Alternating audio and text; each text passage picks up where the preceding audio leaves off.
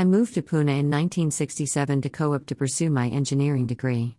Why did I move to Pune? I don't know. My friends in the Bombay hostel decided that if we continue to stay at a hostel, why not try another city? Pune was the nearest city with an engineering college. My grandparents lived in Pune. So I used to come to Pune once in a while. But I do not have any distinct memory of the river. When I was in 3rd/4th grade, we lived in Pune. Our home was quite close to the river. While crossing the bridges, I may have seen the river. Nobody claimed that Mother was a flowing river. Pune does not have perennial rainfall. The Mother River has flowing water for a few days in the monsoon season when the upstream dams overflow and the water is released. On the 12th of July 1961, the Panchet Dam broke due to excessive rainfall. At least 1,000 people died due to the floods. I lived in Bombay at that time. There were rumors that the Parvati temple in Pune was under floodwater. Of course, it was a rumor. Parvati is a couple of km from the river, and the hill is about 100 meters tall. But rumors are never logical. The dam break has many narratives, and it created havoc in Pune. A friend of my father was a police officer. He was caught in the first water swirl. Luckily, he was stopped by a compound wall of a home and survived. My grandfather's home was a couple of km from the river. The ground floor of their home was underwater during that flood. How many cities are blessed with rivers and riverfronts? Pune/Pimpri Chinchwad is blessed with 3 rivers, Mother flowing through Pune and Mula/Pavana flowing through Pimpri Chinchwad. While I was in Co-op, we had a boat club facility for the students. The boat club was at the confluence of the Mula and Mother rivers. There used to be abundant water in the river Mula. Even in those days, Mother was more of an empty river. Even after we passed out, we used to use the boat club facility and sometimes attended the annual regatta. But the city planners are people, in general, to be blamed for the poor condition of the river.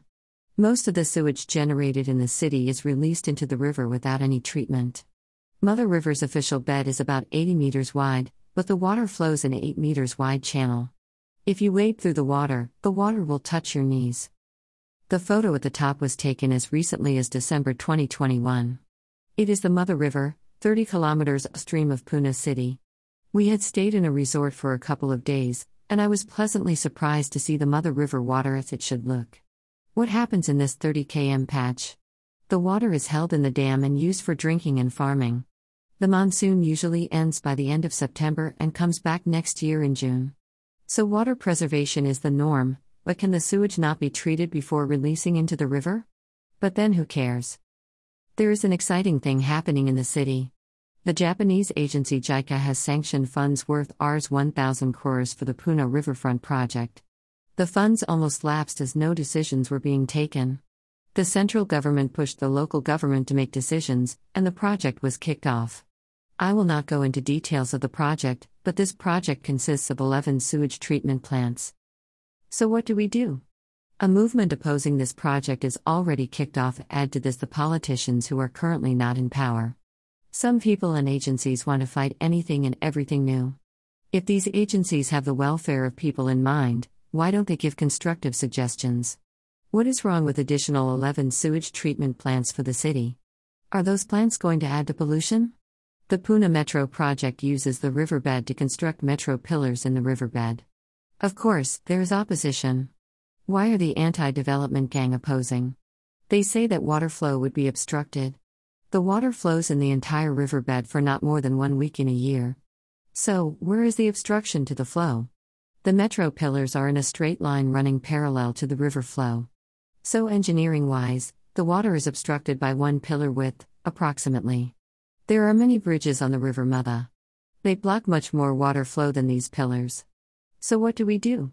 Bring all the bridges down to improve the non-existent water flow. I want to share with you one more interesting thing. The corporation has built pucca roads on the riverbed used by thousands of vehicles. Many vehicle owners use the same road to park their vehicles. Those who live on riverbanks use this road as a permanent place to park their cars. Anti-development groups are, of course, blind to this road.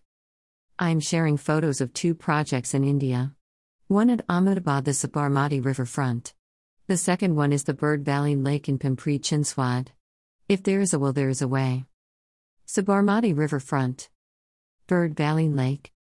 In Chinswad, an old stone quarry has been converted into Bird Valley Lake. We can do it if we want to. Now I have moved to my home near Pimpri Chinswad.